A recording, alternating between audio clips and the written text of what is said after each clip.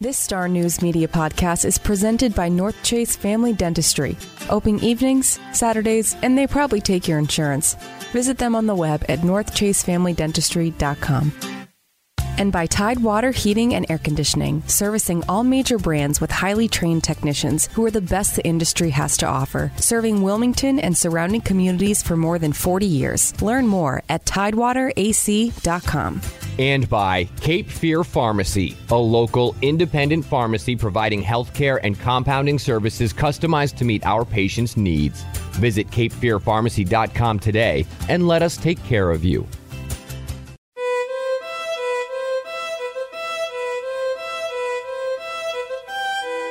We hold these truths to be self-evident, that all men and women are created equal, that they are endowed by their Creator with certain inalienable rights, that among these are life, liberty, and the pursuit of happiness. Just as the Declaration of Independence had been drafted by a band of rebels in 1776, this small revision to their revolutionary statement, specifically naming women as equal to men, would serve as the backbone for another declaration, brought forth by a progressive group of women and a few men in 1848 at the Seneca Falls Convention in New York, the first women's rights convention ever organized in America. Primarily written by Elizabeth Cady Stanton, the Declaration of Sentiments, as it was called, was modeled after the Declaration of Independence and written at the dawn of a movement that demanded women have full equality in America, especially the right to vote. When Stanton's declaration was first read aloud at Seneca Falls, it drew gasps from the crowd. Hearing the words on which this country was founded be ever so slightly altered to include women was astonishing. But for Stanton and many women like her, they were adamant that just like men, this was their birthright. At that time, women had few rights of their own. They were essentially the property of their husbands. They had no legal claim to the children they bore or raised. They could not own property or hold office. Should a woman somehow make money outside of the home, she wasn't even entitled to it.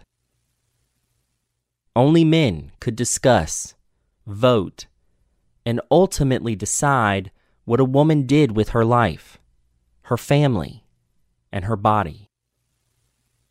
But a growing sentiment in America in the years before and after the Civil War sought to change that, although the desire for equality and the protest to obtain it would prove to be a long and winding road. It would take nearly a century, in fact. But a woman's right to vote would officially become the law of the land on August 18th, 1920, when Tennessee became the 36th and final state needed to ratify the 19th Amendment to the Constitution. Instantly, 10 million new voters were now eligible to cast a ballot. August 18th, 2020 marks the 100th anniversary of that landmark and long overdue moment in American history, which today seems crazy that it even had to be a fight to make it happen. Women's suffrage was fought city by city and state by state, a movement that truly had a snowball effect, picking up supporters and enemies as it marched toward the 20th century. Like most paradigm shifts, the opposition drummed up along the way would prove to be a great hurdle. It came from both men and women who believed that if a woman sought more autonomy out in the world, her role as leader of the house and family would suffer. But as many of you can probably attest from knowing your own mothers, sisters, aunts, wives, daughters, and friends, women are rarely willing to back down from a fight. Dressed in white and proudly carrying their message of equality into their own communities with signs, pamphlets, and the power of their own voices, these women fought to change minds and deep-rooted ideologies about gendered roles, one person at a time. They were known for marching in parades, sometimes with an immaculately dressed woman gallantly marching out front on a white horse. They set up booths at fairs, posted signs on street posts, and some more prominently protested men's establishments and centers of government, where they had been denied a seat at the table. They filled the public viewing benches at legislative meetings, acting as living, unavoidable reminders of the suffrage issue that hung over the states for decades. They weren't a perfect movement, but they were committed to the relentless pursuit necessary to bring about social change. Some would call it the hardest chapter of their life. For others, like Elizabeth Cady Stanton and Susan B. Anthony, it was their life's work. Incredibly, the 80-plus year fight for women's suffrage would come down to just a few states as the window for ratification came to a close in 1920. At the finish line, it was North Carolina that put up one of the last barriers of resistance to the amendment, as it took a stand on what many saw as a battle for the moral fate of the country.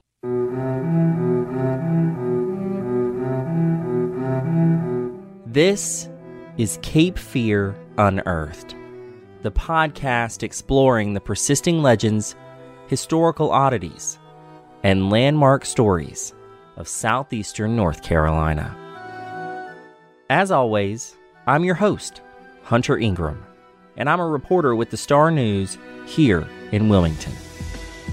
This week on the show, we're going to honor the 100th anniversary of the 19th Amendment with a special discussion about the women's suffrage movement. Joining me this week to talk about the fight for women's suffrage is Jan Davidson, the historian for the Cape Fear Museum, who will help us understand the issues that fueled the movement, locally and nationally. We will talk about what this movement looked like in the Cape Fear, why North Carolina played such a vital role in those final few months before the 19th Amendment was ratified, and what challenges women faced as they sought to obtain equality in the eyes of the government and their male counterparts, especially at the ballot box. 2020 has been a crazy year, but we didn't want to let the centennial anniversary of such a crucial moment in history pass us by without making sure that it had a place on the podcast. And frankly, a discussion about the importance of voter rights could not be more relevant in a presidential election year. So sit back and settle in for this special episode of Cape Fear Unearthed, as we retrace the footsteps of the women's suffrage movement in North Carolina.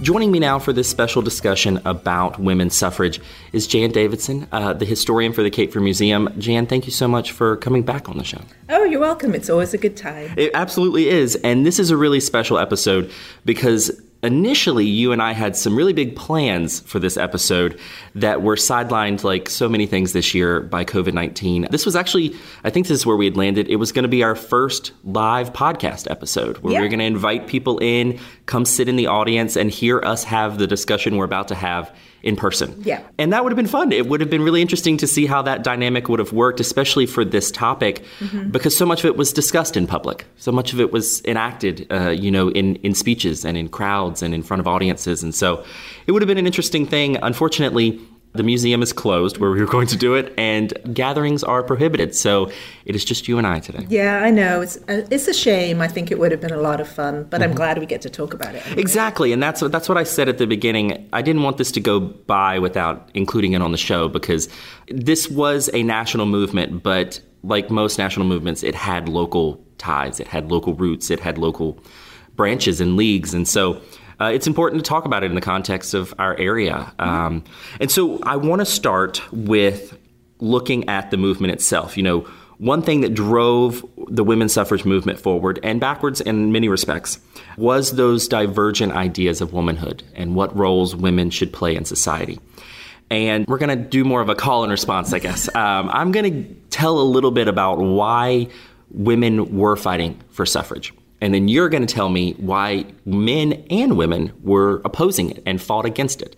And so I think if anyone paid even remotely close attention in their history class, or if they've ever come to the Cape Fear Museum or any museum, they probably can get a handle on what women were fighting for when it came for women's suffrage.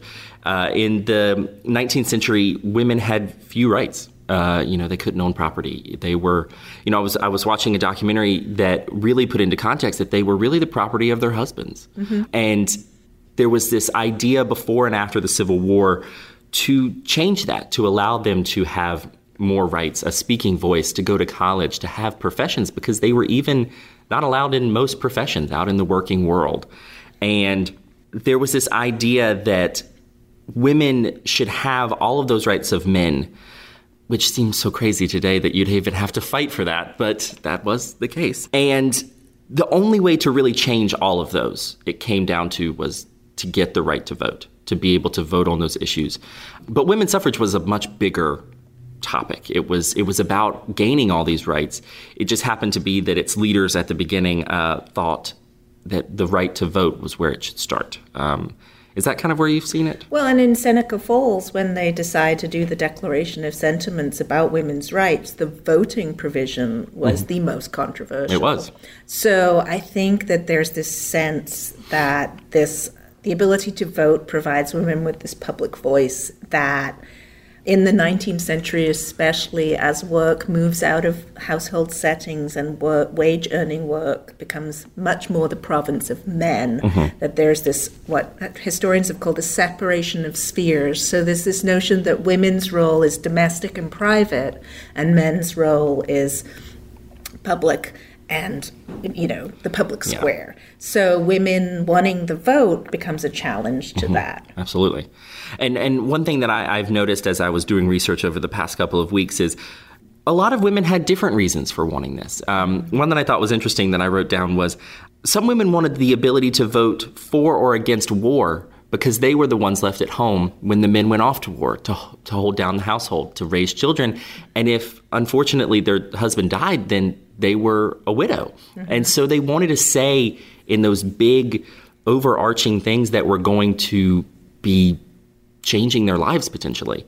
And you mentioned Seneca Falls. That was organized in part by Elizabeth Cady Stanton, who I imagine most of us know her name, at least, hopefully. And I wrote down a passage. She gave a speech called The Solitude of Self in 1892. It was her final speech as president of the National Suffrage Organization. And she basically makes the case that no matter a person's gender, we go through life alone, and we should be enfranchised with the skills and the rights to better our lives and be able to protect ourselves from the world. And she has this really interesting passage, and I wanted to read it because I thought that it encapsulates kind of, she was one of the originators of the movement there in Seneca Falls. And so this was how she saw the movement. This is what drove her. And this part of her speech is, the strongest reason we ask for women a voice in the government under which she lives, in the religion she is asked to believe, equality in social life where she is the chief factor, a place in the trades and professions where she may earn her bread, is because of her birthright to self-sovereignty. Because as an individual, she must rely on herself. No matter how much women prefer to lean, to be protected and supported, nor how much men desire to have them do so. They must make the voyage of life alone. And for safety in an emergency, they must know something of the laws of navigation. To guide our own craft, we must be captain, pilot, engineer, with chart and compass to stand at the wheel, to watch the winds and waves, and know where to take in the sail, and to read the signs in a firmament over all. It matters not whether the solitary voyager is man or woman. Nature, having endowed them equally, leaves them to their own skill and judgment in the hour of danger, and if not equal to the occasion, alike they perish. Which I thought was a really nice encapsulation at the end of her career at the head of this suffrage organization, that she was going back to what they really pushed at Seneca Falls, which was this was the birthright of any person. Yes. And I thought that was a really nice encapsulation of why women were fighting for it. Yes, there's definitely a strand of the movement, the pro-suffrage movement, that is arguing that everybody has a natural right to vote and a natural right to control their being. There's also a strand of the movement that likes to say that women are purer and will bring a better and more wholesome vision to politics. Women aren't the one creating crime in the world. Right. So that kind of argument. So I think it's fascinating that both the pro-suffrage side and the anti-suffrage side have two sets of arguments usually, and one of them's based in the idea that men and women are more or less the same, and the other one is based in the idea of some essentializing different. And you can deploy both of those arguments on the two sides of the question. It's definitely one of the main anti-suffrage arguments is that letting women vote would deform the family and would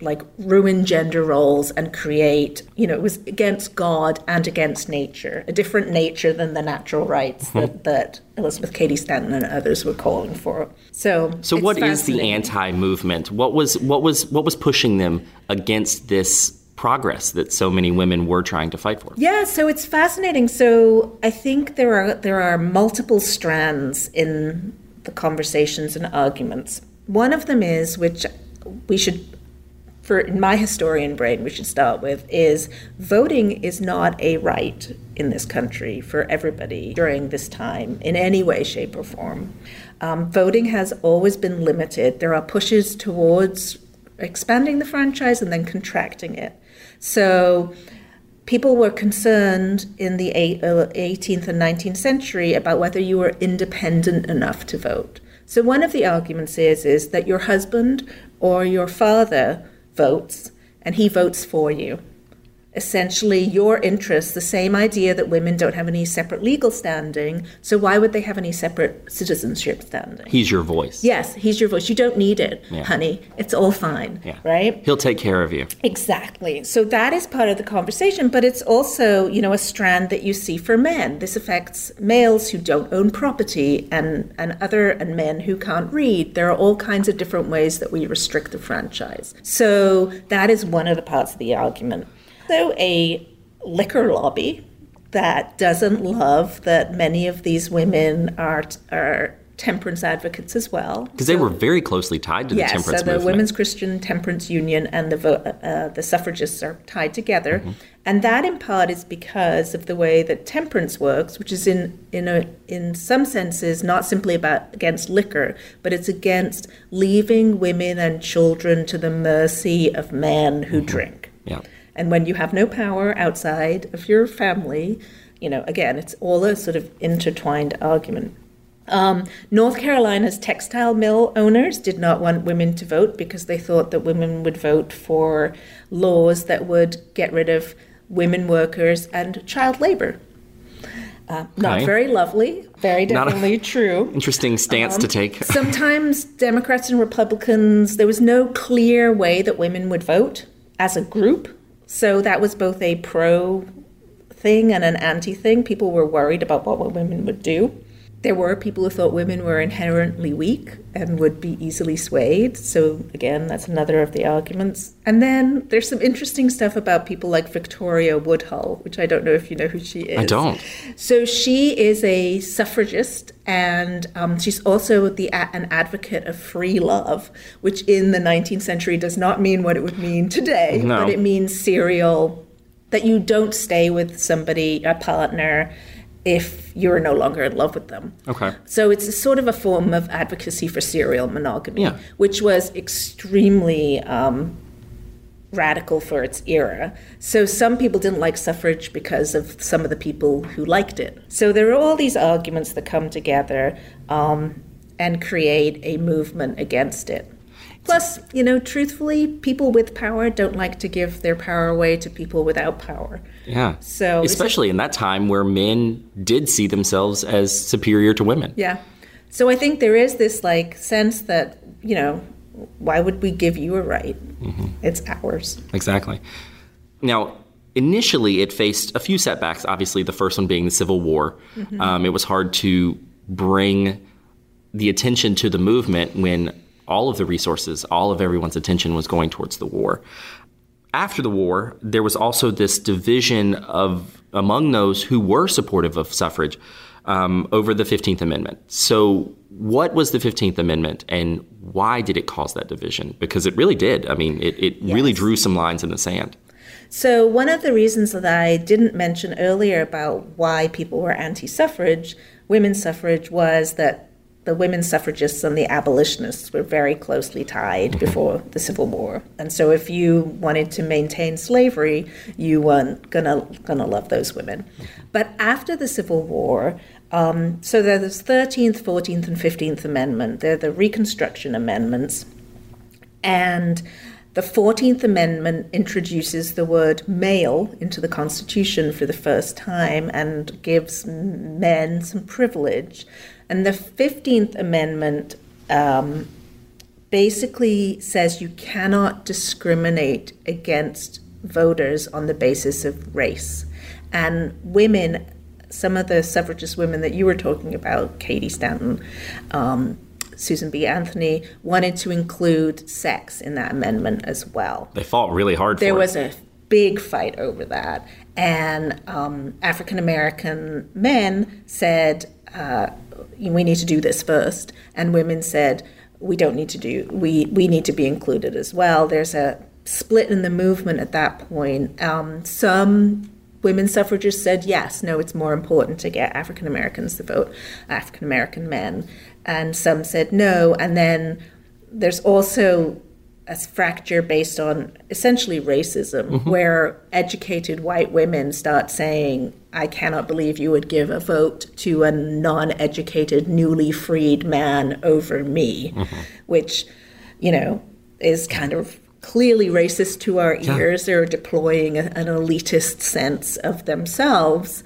And that really sort of divided people as well. So women's ability to get the vote sort of gets complicated by the 15th Amendment. And then in places like North Carolina, in the 1868 state constitution, it said every male person over 21, regardless of religious belief, could vote. That's an expansion of the franchise, a big expansion of the franchise. It also says men. Yeah. So instead of person, we've now, we now have to change the state constitution to get women the right to vote in North Carolina. Just another hurdle. Yes. But I think it's important to show that this movement was imperfect. Yes. Looking back at it now, it wasn't just the cause of suffrage. I mean, there were still motives. There was still racism. There were still all these things that fed into this movement and fractured it in a lot of ways, because you see a lot of national organizations break out of that.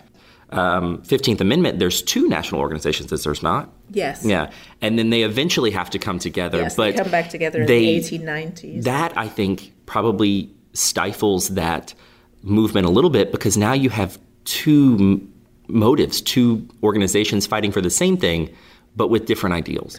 And there are different tactics that are deployed by different organizations. And it's especially, it's very specific to the United States, right? There's do we go the federal amendment route, or do we do a state-by-state strategy? And so post-Civil War, once the South has managed to get rid of having to be under Reconstruction, the white South, they're very leery about anything that's a federal amendment.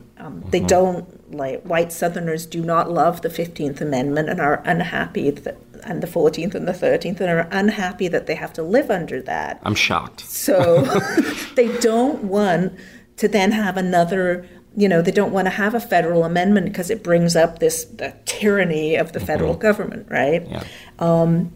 And voting rights have been state managed and state controlled for most of the country's history. So the 15th Amendment is a change when it says you cannot be denied the right to vote on account of race, color, or previous condition of servitude. Yeah.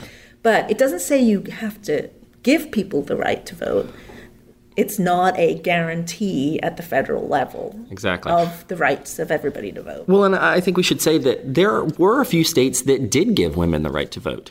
They were in the western part of the state, the country. Yes. But they did. And I think the first one was Wyoming. And I think there were 4 eventually, and then more over time. But I think that's interesting to see that this whole movement was facing such a pushback.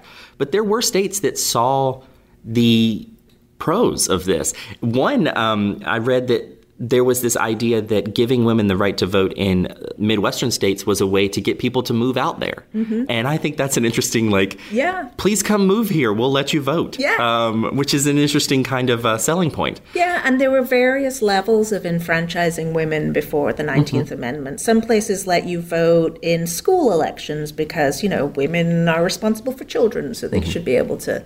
And if some places, New Jersey, you could vote there in the early 18th century, I believe, or maybe 19th century, and then they lost the franchise. So the franchise isn't always a given either, which is the same thing that happened to free men of color in North Carolina who could vote in the early part of the 19th century and then lost that ability in the 1830s. Yep. So it's a fascinating topic to look at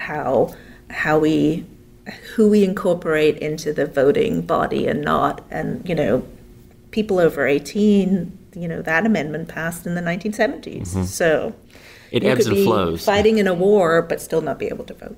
Yeah. Again, it goes back to being able to vote on things that would affect you. Yeah, exactly. Now, that does bring us to the state of North Carolina specifically. Mm-hmm. We get to the 1900 Suffrage Amendment, which wasn't for women. But rather... No, and it wasn't for suffrage either. It wasn't either. It was... It was an interesting extension of the 15th Amendment, where it does bring that voter right to the federal level, but then you see the states being able to make these amendments that really stifle specific voter rights. It's suppressing specifically African American men because of its restrictions. So why is that law or amendment here in North Carolina so important? So the 1900 Suffrage Amendment, as you said, is not about giving people the right to vote. No. It's about taking the right to vote away. That name is misleading. But you couldn't actually say, we want to change the law so African Americans are not allowed to vote, because you couldn't overturn the 15th Amendment. But you could create a set of laws that made it much harder to vote. So they passed a grandfather clause, which said if you could vote in 1867, you can vote, which meant it was all white people. Yeah, because they didn't get it until 1868. Yes. Yeah. You could pass a literacy clause, which meant you had to learn how to read and write, and you could be unfair in the way that you applied that clause. So the registrar had a lot of power, and you could pass a poll tax. So the 1900 Suffrage Amendment for North Carolina not only restricted almost all of African American men's right to vote, it also got rid of some white voters because they could no longer either read or write or pay that poll tax. And it's important because it comes into play in arguments over women's suffrage. Some of the anti-suffragists in our state and in states in the South were white supremacists. And they wanted to be sure the conversation didn't go back and reopen the door to talking about the 15th Amendment, and that maybe there would be a federal way to make sure a federal response to the suppression of the black vote. I don't think we can really tell in our state how much of an influence this was, but the anti-suffragists definitely played really strongly on those fears. Some Democrats in the state said we have nothing to worry about. There's this quote that said, "There will be no greater proportion of Negro women voters than there are of Negro men voters. The same qualifications that apply to men will hold with the women, and there is no need to be greatly concerned about the problem of the Negro woman voter." And that is a coded reference to the white supremacy campaign of 1897 and 1898, and the way that, the violence that happened in Wilmington then helped create a one-party state and disfranchise African-American men. They're saying, we'll use all the same tactics on black women that we used on black men.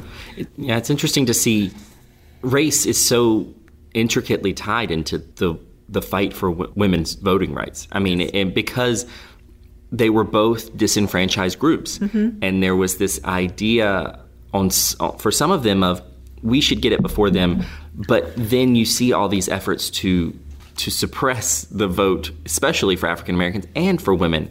And good Lord, if you were an African American woman, I mean, it was a grim outlook in terms of being able to get this vote. Yeah, there's a really telling story about Ida B. Wells, who wanted to march in the 1913 Women's Suffrage March, and Alice Paul and the National Women's Party said to her, "You guys can march, but you have to march at the back." And she was having none of it, and she actually jumped out of the side of the crowd into the march when the Chicago women went by, and joined the march that way, because she was an anti-lynching advocate. She was fierce. Yeah. She was not a woman who was going to put up with that. But the women's suffrage movement, the white women's suffrage movement, the history of the United States is so affected by race and how race relations play themselves out across time and place and space. And especially in the South, there's no avoiding that whiteness and white supremacy is a part of these stories. So let's move more specifically to North Carolina during this. Women's suffrage really took hold in the western part of the state first. The formation of the North Carolina Equal Suffrage Association in 1894. But it didn't seem to take hold here in the coastal part of the state. Do we know why that was? I think Glenda Gilmore, who wrote Gender and Jim Crow, implies that this is about the fact that there are many, many fewer African Americans in the western part of the state, so that they are less concerned about some of these white supremacy issues and issues of expanding the franchise to women and then expanding it to African Americans. Well, because then, as we know from the 1898 story, Wilmington becomes a predominantly African American city by the end of the century, and so there would have been more black people here in town. Yeah, no, Wilmington is majority. The New Hanover County is majority African American up to 1900 and has been for basically 2 centuries. It is a place where especially after emancipation, of African American opportunity and power and African American men in elected office. And so if you are afraid of expanding African Americans' rights, then there would be people here who would be definitely afraid of that. And we see the unfortunate fruits of that movement in 1898. Yes. Well, one thing I want to talk about in the state level, we spoke about earlier, there was the federal amendment, but there was still this idea that maybe this could happen on a state level. And so there were attempts to change the state constitution to give women the right to vote. And one of those efforts, and I wrote this down because I didn't want to forget it because I thought it was fascinating, was the first real attempt to pass legislation for women's suffrage in North Carolina was handed off to a committee that oversaw insane asylums. And it never moved out of that committee.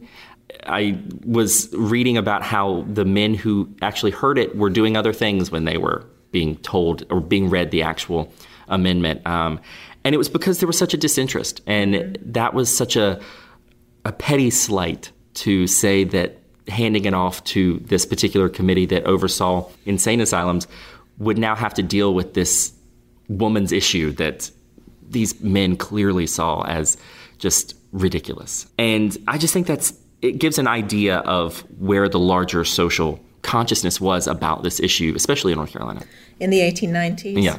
Yeah, so I think that what we see especially is that until Jim Crow segregation gets put in place, there's very little interest in the South in women's suffrage and expanding women's suffrage. I don't think it's a coincidence that we don't really see a movement here until the 1910s, where we've had a decade of the 1900 suffrage amendment being in place in our state, and it's been, a chunk of time since there's been mass African-American male voting in the state. Yeah. It opened up the door, ironically, for white women to be able to start making more vociferous claims to get suffrage. But even then, most women in our area were at pains to suggest or to state that they were not militant, that they were not connected to Alice Paul and some of the other tactics. I mean, Alice Paul's group was the first group that picketed the White House. So they were really radical and militant. But North Carolina women and women in our region especially seem to basically say, we aren't like those women. We want the vote because, we're respectable white women and we should have it, not because we're advocates for some crazy gender equality. Yeah. It's putting distance between you and the people picketing with signs. And so what, as we move into the 20th century, what does the movement here in the state of North Carolina look like? Yeah, so the state movement comes to life in the 1910s, and we see it in the work of, there's a woman called Lillian Exum Clement, who is more radical. She's involved with the Alice Paul side of the movement, but more typical are Goldsborough's Gertrude Weil. There are African-American women suffragists like the educator Charlotte Hawkins Brown.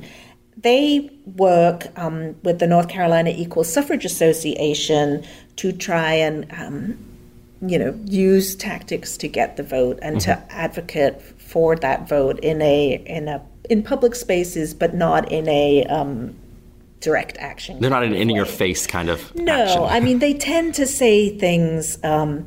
So one of the early women involved in the Equal Suffrage League was Mrs. Archibald Henderson, and they're always Mrs. whatever their husband's name are, and that's typical for conventions of the time. But Barbara Bynum Henderson was a poet and a scholar and a college graduate. She was actually connected to the Dorset family from Wilmington, but when she's talking about the League, she was the first president in 1914, or at least the president in 1914. I don't know if she's the first. She was like, we're opposed as an organization, as its members are as individuals, to any form of militancy. So they're very, very much on the sweet side of the movement. It's not like women were shedding these societal ideas of what role they should play. They were still being referenced as their husband's wife under their name. They were fighting for a bigger voice, but it wasn't to get rid of everything. And they still wanted to hold on to some of these things that I think a lot of women today would think is antiquated, but we're already into the 20th century, and that's still something that they, that's what I've learned as I was reading about this, that this movement was so multifaceted because you had women like Susan B. Anthony who never married. She didn't want to be married until she could be an equal to her husband. And she never got that because she died before women's suffrage became the law of the land. But then you also have women who still want to be their husband's wife, but they also want to vote. Right. And so there's that spectrum of interests that you really have to look at in this whole movement. But in North Carolina, didn't you mention that Gertrude Weil, she had connections locally. Yes. So her sister Janet married Herbert Blumenthal, who's Arthur Blumenthal, who's the first guy to die in World War I in combat, is his brother. Yeah. And Janet Blumenthal, Mrs. Herbert Blumenthal, yes. went on to be a part of the League of Women Voters. I haven't been able to find a story where I can say Janet was actually a member of the Equal Suffrage League here, but there's definitely, Gertrude is a powerhouse. She is up and down this state advocating for women's rights. They pander somewhat to the racism of the day. She's not perfect by any means, but she goes on to really be an advocate for civil rights as well throughout her life. So there's a biography of her that is just fantastic. And I think her outsider status as a Jew in the South is also a part of the kind of way that she views the world that helps her craft a message or become a suffragist, because she feels othered in more ways than just feeling that sense that you're left out of the polity because you're a woman. Absolutely. And she was based out of Goldsboro. Yes. Yeah. And she is one of, if you do some intense reading about women's suffrage in North Carolina, her name comes up a lot. Yes. Because she was, as you move into the 20th century, she was a really big figure. Yeah, she's the president of the state organization. Yeah. And, we have our own organization here, the New Hanover Equal Suffrage League. It was founded in 1916. They spent about 2 years, from what I can tell, talking about whether they should found an organization before that. It grew out of what our local women's club movement. North Carolina Cirrhosis was founded here and was a women's group, and they met there. There were also a fair few of the women were members of the United Daughters of the Confederacy, which when I first saw that, I was like, oh, that's kind of interesting. But there were UDC members on both sides of the debate, as far as I can tell, but a lot of our local UDC women were also involved in the suffrage movement. Like I said earlier, there wasn't much. You see it come in 1916. That's 3 years before the fight is over, or at least the fight for that. And I think that's interesting that it took a lot longer for it to take hold here. But there is, I guess, movement here. There is some real interest in it. And I mean, do we know about the actions of that group, the New Hanover group? I mean, we know they met. We know they disbanded during World War I, which is fairly common for the Carrie Chapman Catt side of the movement to stop focusing on suffrage and start focusing on the war effort. They reconstitute themselves with pretty much the same leadership in order to become a ratification committee, which was advocating for the ratification of the 19th Amendment, which was passed through Congress and sent off to the states in 1919. And then we also know a core of the same women went on to found the New Hanover County League of Women Voters in 1921.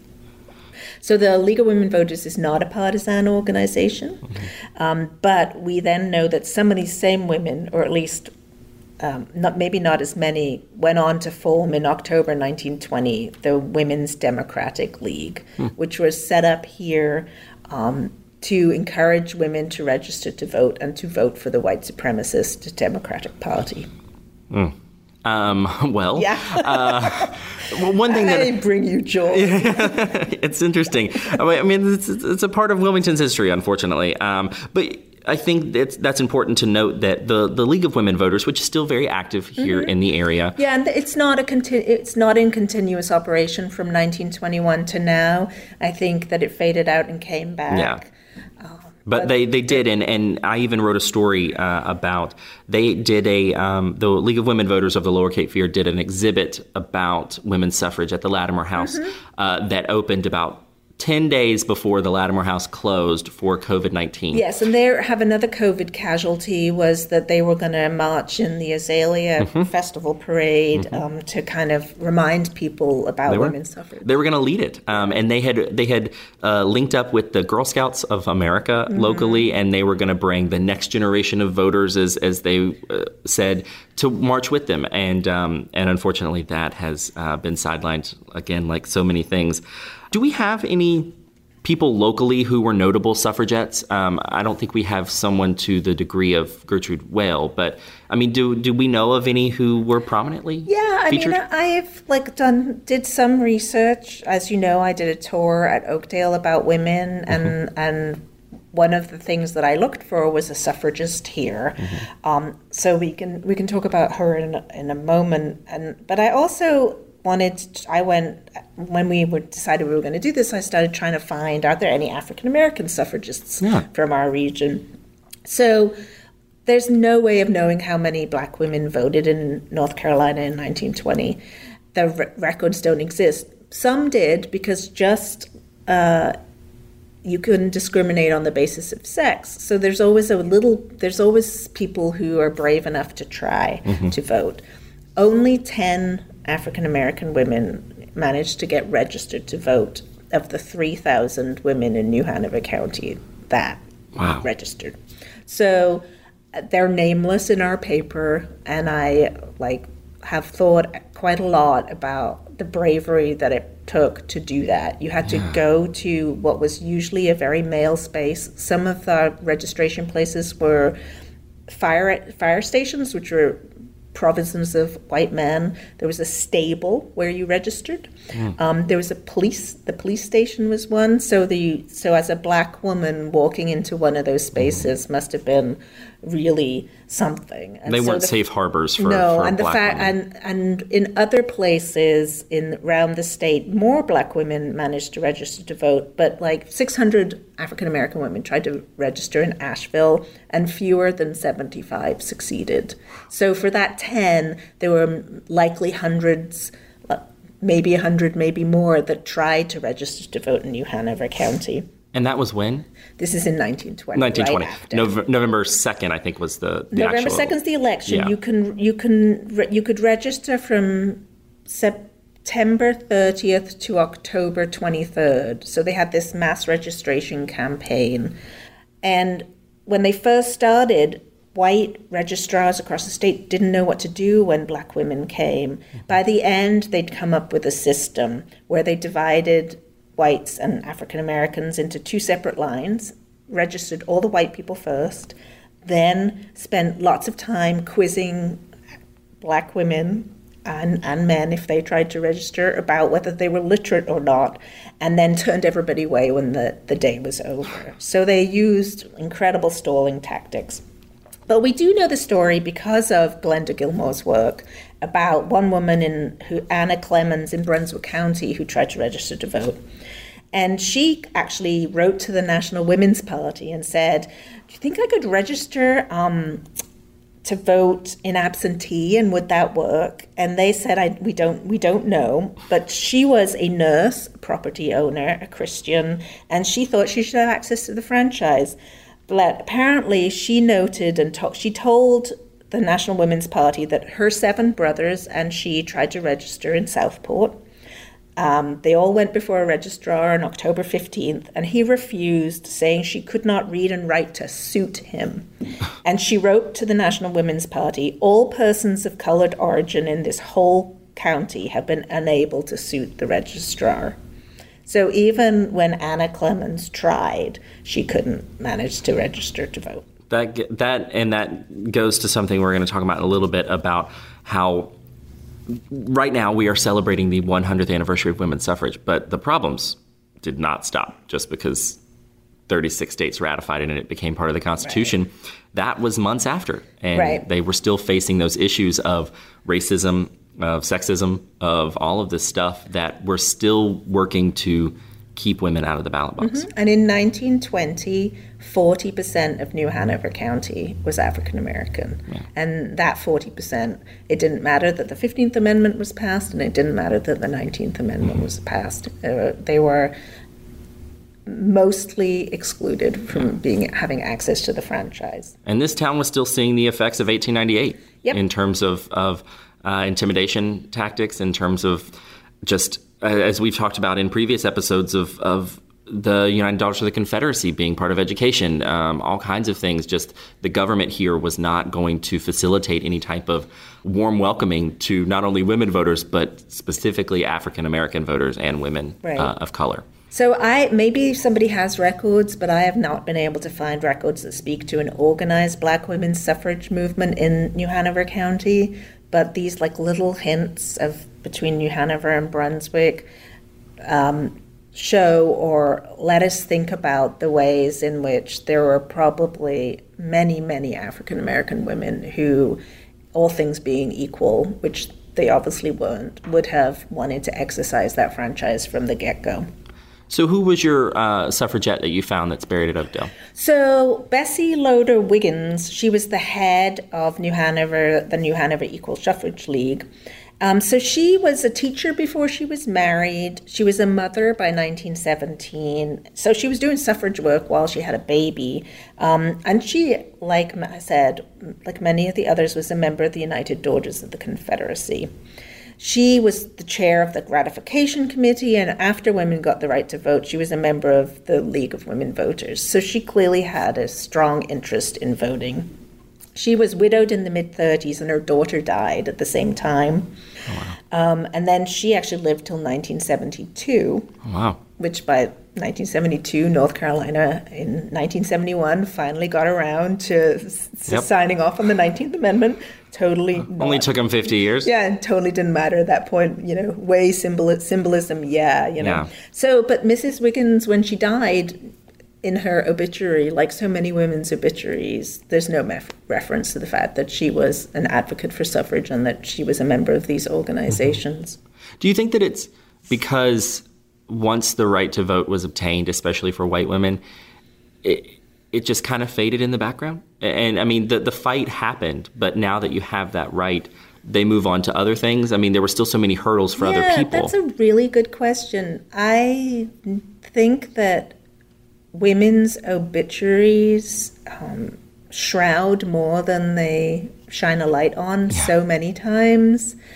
I can't tell you how many I've read that I've discovered something about the person, and so much of it is missing. And I think that it's a function of whether your family values what you did or even knows about it. So who was left for Bessie to tell her story when her husband had died and her daughter wasn't there to be told the stories of her experiences. Some of the other women that I've looked at in the suffrage movement are women like Eloise Berkheimer. And when she was advocating for suffrage in the 1910s, she was a widowed mother of grown daughters. Here in Wilmington? Here in Wilmington. And they lived on 2nd Street. Her daughters, Bessie and Florence, worked for the railroad, and the family had 3 lodgers in their house. So they were basically, Mrs.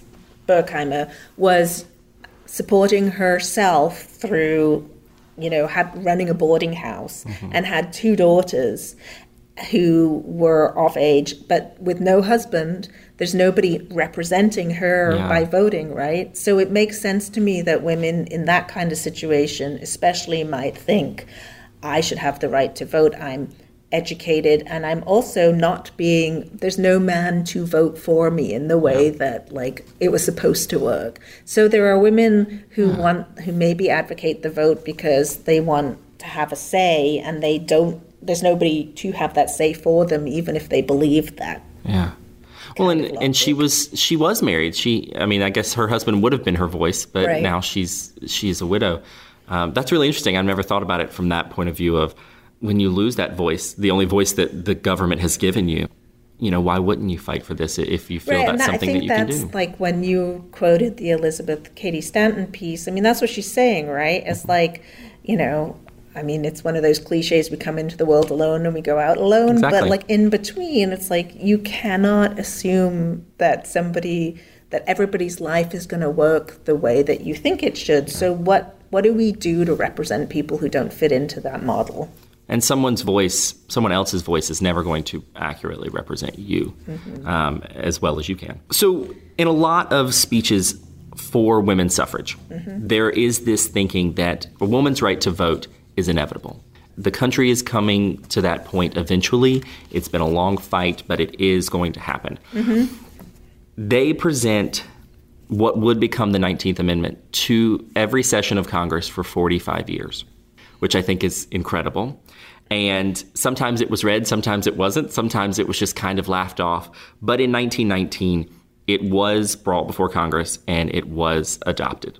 Unfortunately, then you face a whole other situation of it going to the states and having to be ratified.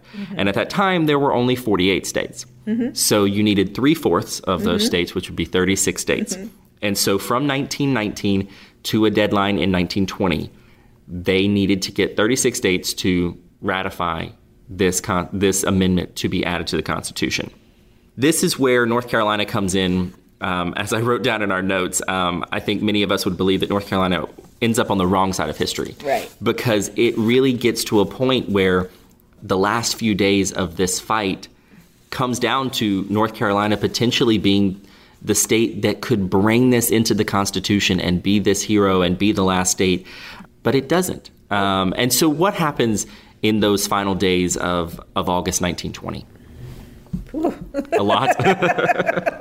Well, I think it's fascinating. So I read a book about the Tennessee fight. Yes. And in prep for this. And the thing that struck me was how it almost didn't happen. That it was really down to one vote in Tennessee. And there was so many machinations going on in the background. The governor, the head of the General Assembly, or whatever they call it in Tennessee, it's just craziness. Yep. And in North Carolina, too, I think there is this strong ambivalence. So both of our senators voted against the 19th Amendment. And the governor is being told by Woodrow Wilson, you guys should vote on this. And North Carolina's governor, does call a special session of the General Assembly to vote. And on August 17th, North Carolina's legislature, in a close vote, votes to postpone having the conversation. They're also trying to lobby Tennessee to do the same thing, and then it would die, and then women wouldn't get the vote before the 1920 presidential election. Tennessee votes yes. And anybody who hasn't read a book about it, I actually recommend that you read a book about it because it's some crazy politics going on. And then the General Assembly in North Carolina votes against the amendment, symbolically says no. But it doesn't matter because it's already passed, that 36th state. There's a fight to try and say that Tennessee didn't really vote for it, and that they couldn't under Tennessee's Constitution. The Secretary of State, Colby, signs the amendment into law. It has to go back to him, that last ratification, on August 26th at 8 o'clock in the morning.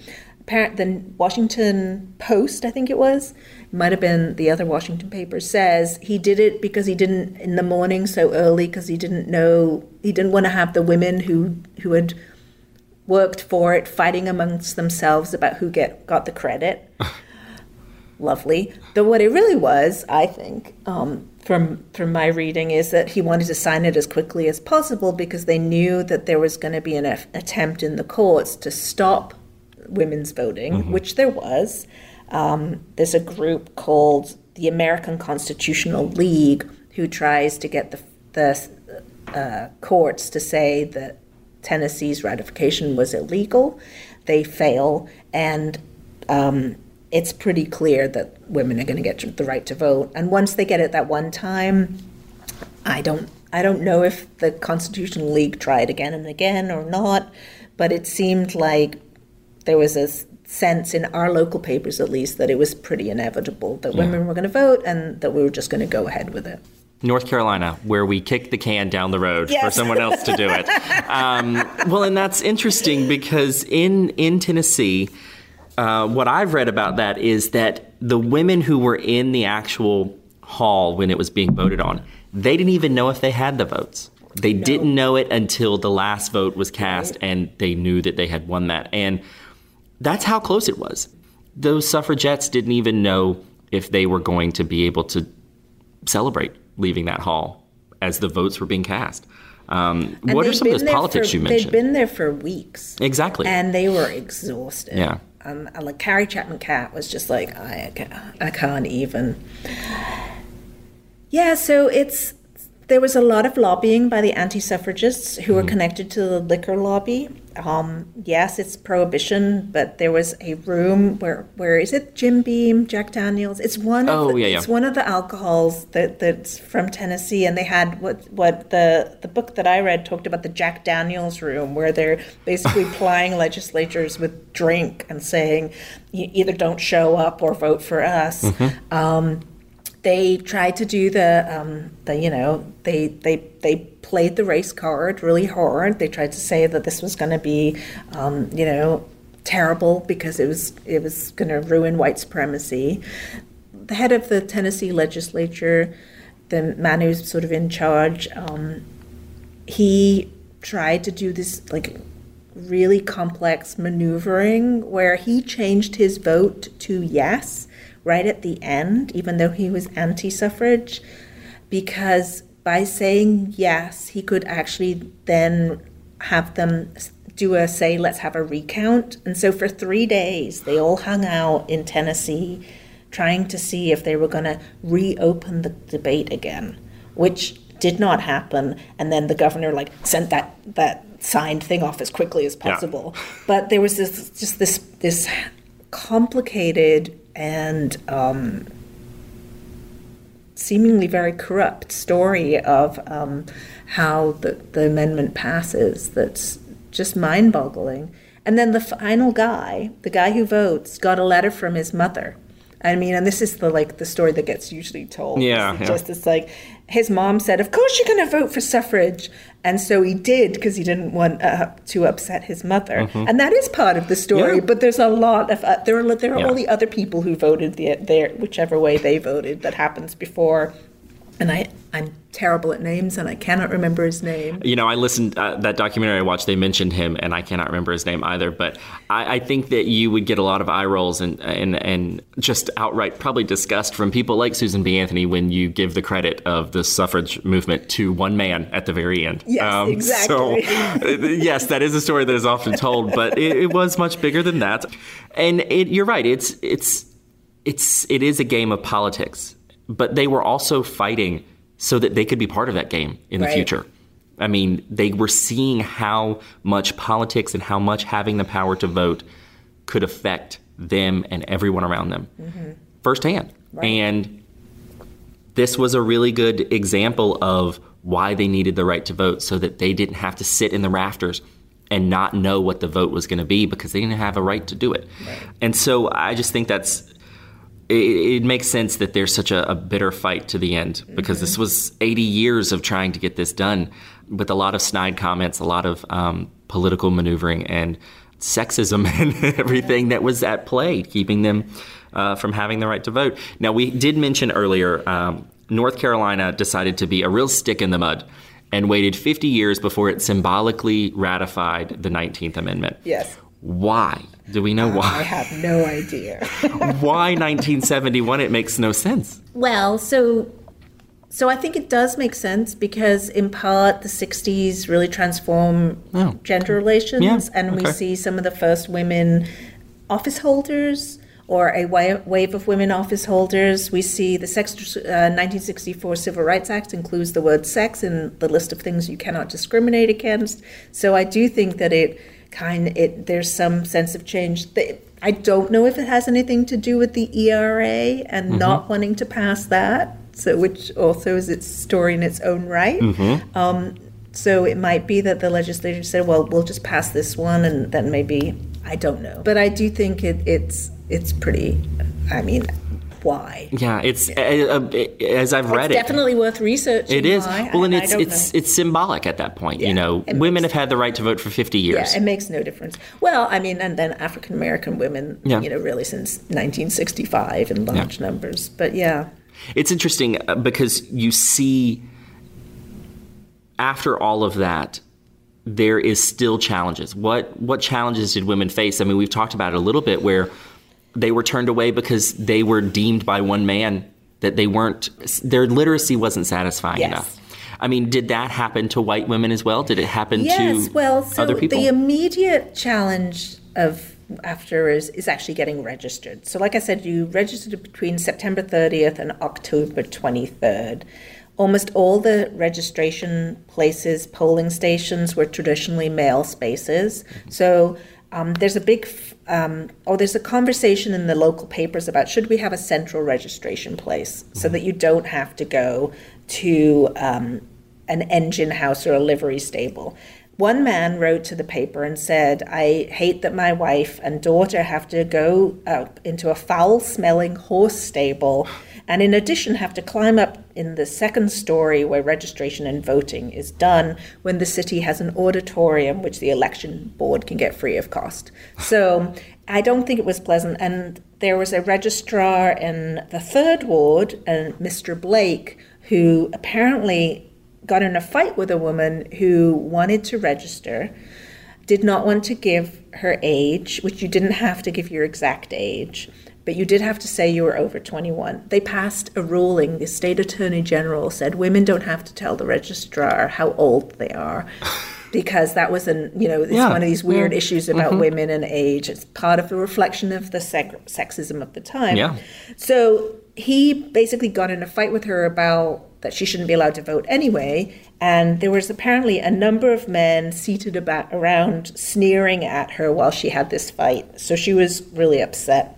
So with 10 days left in the process, there were 350 women registered to vote in New Hanover County.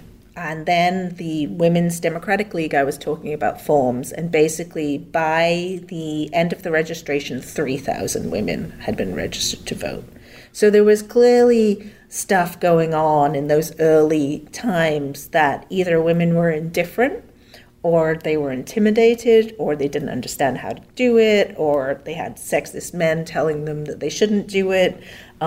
So there were clearly barriers to that first push to get registered. And some of those tactics that they used about, making sure that you're literate or putting them in places that aren't great for a specific person or a class of people, or things that are historically and unfortunately contemporaneously used to minimize the voting rights of certain people. You have to remember that it was men who had to implement the thing that many of them had fought against. Yes. They were the ones, women were just getting the right to vote. And so there was no women in power to help make sure that it was done justly. Right. It was men who could use whatever tactics they needed to satisfy themselves, I guess. Well, and like I said already, and this is, I know, the beat that keeps going is the Voting Rights Act of 1965 was actually entitled An Act to Enforce the 15th Amendment of the U.S. Constitution, because it had been so long in the breach. Mm-hmm. And that then basically says you can't use a literacy test or hinder or block citizens from voting, and that the Attorney General of the United States could take corrective action, supervise compliance, and suspend the use of tests and devices. So it's really not until 1965 that an enforcement mechanism, and the government says everybody gets the right to vote over 21. Over 21. It doesn't, we're looking back 100 years now, but it doesn't just... The issues don't end. No. For women, for people of color, they were so closely intertwined. Obviously, we know one of us here is a woman. But I think we all know that gender inequality is still very much a thing. And so the right to vote was absolutely a landmark moment. It opened up a lot of doors. Mm-hmm. There's still so much work to be done. You think of pay equality, all of that. But here, since this is a hyper-local podcast, what do we think the Cape Fear and North Carolina's legacy is when it comes to the women's suffrage movement? Did we do enough? Did we not? Where do you think we stand when it comes to this story 100 years later? I mean, I think we're incredibly typical of the South in the sense that this was not an active campaign in the antebellum. It was challenged by issues of race at every turn. I think I appreciate the women who worked here to get the 19th Amendment passed. I admire the women, unnamed, and Anna Clemens, who worked so hard to try and exercise their right to vote as Black women, knowing that they weren't going to get it. Yeah. I think that standing up, even when you're going to fail for equality and for your rights, is like an incredibly inspiring and empowering thing to do. But the vote is one small piece, and I think that what we see in the rest of the 20th century is, okay, so you got the vote, but you also have issues that at the time you had the vote, if you were a woman and you married a man who was not a citizen of the United States, you lost your citizenship. So you lost your right to vote. You had to petition to get it back. They had to change the rules. There's still issues about divorce, access to contraception, and control. The issues of controlling your own body as a woman are, things that continue to speak to our society and cause us to, protest and advocate. So yeah, it's a really important moment, and it's a little sad that North Carolina didn't vote for the 19th Amendment, but it's not surprising. Yeah. Do you think it's North Carolina's kind of cross to bear that, we had a chance to be that final push and it didn't happen? I think it says a lot about the state's history, and I think that it reinforces what studying this place does, which sounds weird, but the issues that come up in the women's suffrage campaign, issues about equality between men and women, issues about racism and its role in our society, and the legacies of white supremacy, slavery, 1898, they're all inextricably linked to understanding our place and this time, even 2020. And so looking at women's suffrage, if you only look at it as a celebration, then you're missing so much. But if you just dismiss that it's not important at all, then you're also missing a lot. It's a step on the road. Hopefully the arc is still going towards justice, Yes. but we know from our history that voting rights can be expanded and contracted, changed. The fight over felon voting rights right now in the country is, in a way, a version of the fight for women's right to vote, a version of the fight for African Americans' right to vote. Who are we saying is valuable in our society, and who are we saying is a fully fledged citizen? It all comes down to how we view everyone around us. And at the time of the 80 years that it took to get women the right to vote, they were battling against the perception of what a woman could do and what a woman should do. And that then gets replicated for race, for all kinds of things. And age. For age, yeah. Are you capable of voting at 18, or should you really be like subsumed under your family head? I mean, it's the same kind of conversation Absolutely. that happens. Well, Jan, we just had this conversation with a lot less people than we were originally going to. But I still think it was such a valuable one to have, because the stories of Elizabeth Cady Stanton and Susan B. Anthony, they get told. But as we just discussed, this movement is so much more complex and has implications for so many more things that came before it and after it. And this is absolutely a milestone to celebrate at 100 years now. But it is still a continuing story. And again, I don't have to tell you that as a woman, which is why, I wanted to make sure that, I know you had done research, and I took your Oakdale tour and we talked about Bessie on your tour. And it just sparked my curiosity about what this movement that was such a hallmark of the early 20th century, what it looked like locally.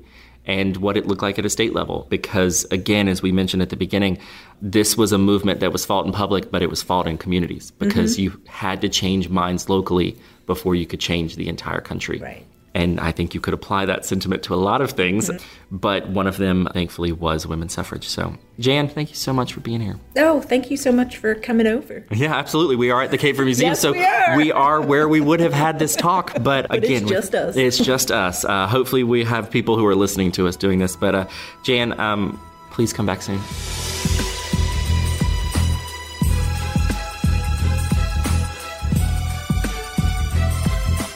That's it for this special episode of Cape Fear Unearthed on the 100th anniversary of women's suffrage. Thank you so much for joining me. Check back soon for our next episode, when we'll turn to another chapter in our local history book. But until then, please make sure that you're a member of our Facebook group, where listeners can ask questions about our episodes and share their own memories of the region's history. In that group, I post extra content for each episode, and I share all of my coverage of local history for the Star News. You can find that group by searching Cape Fear Unearthed on Facebook. And if you have episode ideas or questions about the show, you can also email me directly at capefearunearthed@gmail.com. And don't forget to sign up for the Cape Fear Unearthed newsletter, which goes out every week. In it, I include links to all of our new episodes and any supplemental pictures or videos that I uncover in my research, all delivered right to your inbox. Sign up for that newsletter at starnewsonline.com/newsletters.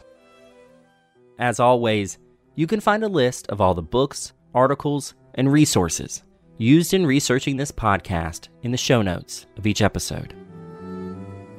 Cape Fear Unearthed was written, edited, and hosted by me, Hunter Ingram. You can find more of my work at starnewsonline.com and on Twitter at Hunter_Wesley. Additional editing for the show is done by Adam Fish. This podcast was made possible by listeners and readers like you. Support local journalism and Cape Fear Unearthed by subscribing to the Star News today at starnewsonline.com/subscribe. And while you're subscribing to things, be sure to subscribe to this podcast on Apple Podcast or wherever you get the show, so you never miss an episode. And while you're there, leave us a review, which will help more people find Cape Fear Unearthed. Until next time, get out and explore the Cape Fear region on your own. You never know what you might unearth.